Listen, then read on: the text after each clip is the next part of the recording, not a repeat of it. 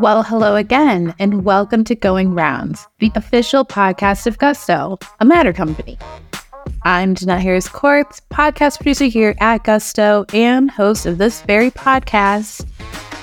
So, on our last episode, we introduced you to our senior copywriter, Shaw Flick, in a format we call In This Quarter. If you haven't checked that one out yet, take a listen. Today, we've got copywriter Mila Pearl, who will be reading to you from our blog on The Forum Presents 5 Lessons on Creativity We're Learning So Far in 2023. Maya, take it away.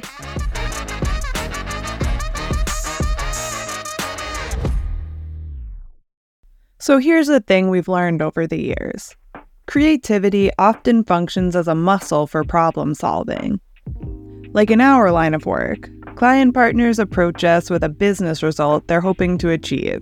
Then we identify the core audience issue and produce content to solve for it. And even under other circumstances, when the problem is more esoteric, like say, connecting more deeply with the natural world by painting a stylized portrait of some water lilies, the creative expression, along with all the skills that enable it, still functions as the solution, or the muscle that does the work. And we build those muscles through countless hours of practice, all of which prepare us to approach our next problem with more creativity. Strengthen muscles, solve more problems. Still with me? Good. Because in this podcast, we're going to dig into some of the lessons we've been learning as creative problem solvers so far in 2023. That means we'll be tapping into emerging trends in the branded content and commercial art space. And we're doing it while giving our team members, aka our champs, an opportunity to share what goes into their countless hours of practice and the passion that drives our collective creative expression. Lesson 1. How and why we continually improve and refine our process. Any agency that's gone through a rebrand can tell you that it's a great opportunity to rethink structure and process. After all, nothing is precious in a rebrand. So when recently presented with this opportunity, our project manager Colter Biot jumped so high he basically touched the ceiling.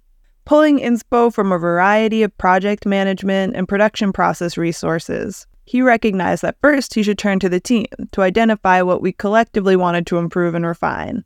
Now, Colter's research and strategic sorcery hasn't led to a conspiracy board of huge organizational changes, or our entire team shifting to a 4-day work week. Yet. But it did give Colter and the rest of us some valuable insight into team-driven change and how to use data to inform strategic process decisions, which we think is a pretty killer demonstration of how, with the right mindset and eye for detail, you can uncover creative problem-solving strategies where you least expect them. Now, as we continue to refine how we do what we do, Colter is out here pulling and sharing insights from across his wide array of project management and production resources. But whatever you do, don't get him started on Eli Altman's Run Studio Run. Lesson 2. 8 Rules of Animation according to Guillermo del Toro. Guillermo del Toro is a filmmaking legend. And when legends share what they've learned, we listen, especially if they happen to be talking about animation. A legend in her own right, motion designer Sarah Delahunty has found herself leaning into a couple of the filmmaker's rules, especially number 6 on the list. What exactly does it mean to seek life in branded animation? For Sarah, it goes all the way down to the core problem our work aims to solve: connecting with audiences. Our audiences are, presumably, humans, all of whom come to our content with thoughts, feelings, experiences, and everything that humans use to inform their decision-making processes. Just like Guillermo del Toro does in his stunning retelling of the classic story of Pinocchio, Sarah seeks life in her own animation, tethering herself to the human spirit, and more deeply connecting with the audience. Lesson 3. How to write under pressure. In spite of what ChatGPT, Grammarly, and other generative AI tools are trying to convince the world of, writing is hard, especially when you tack on audience needs, deliverables, deadlines, analytics, and all of that. Professional writers string together words and ideas in ways that do work on behalf of clients to solve a given problem. And there's a reason writers have held a coveted role in agency creative since the days of Mad Men. Because it's really, really hard to do well. Over time and in the moment. Pressure can build to the point of insecurity, self-doubt, and downright defeatism. Unless, according to senior writer Shaw Flick, you've got the right toolkit. Thankfully, to better tap into creativity without all the pressure-induced identity crises, folks like Dan Nelkin, who is really, really good at writing, are out there sharing their tools, techniques, and strategies. Now, Dan's Writing Under Pressure course costs money, but it's totally worth it for agency writers.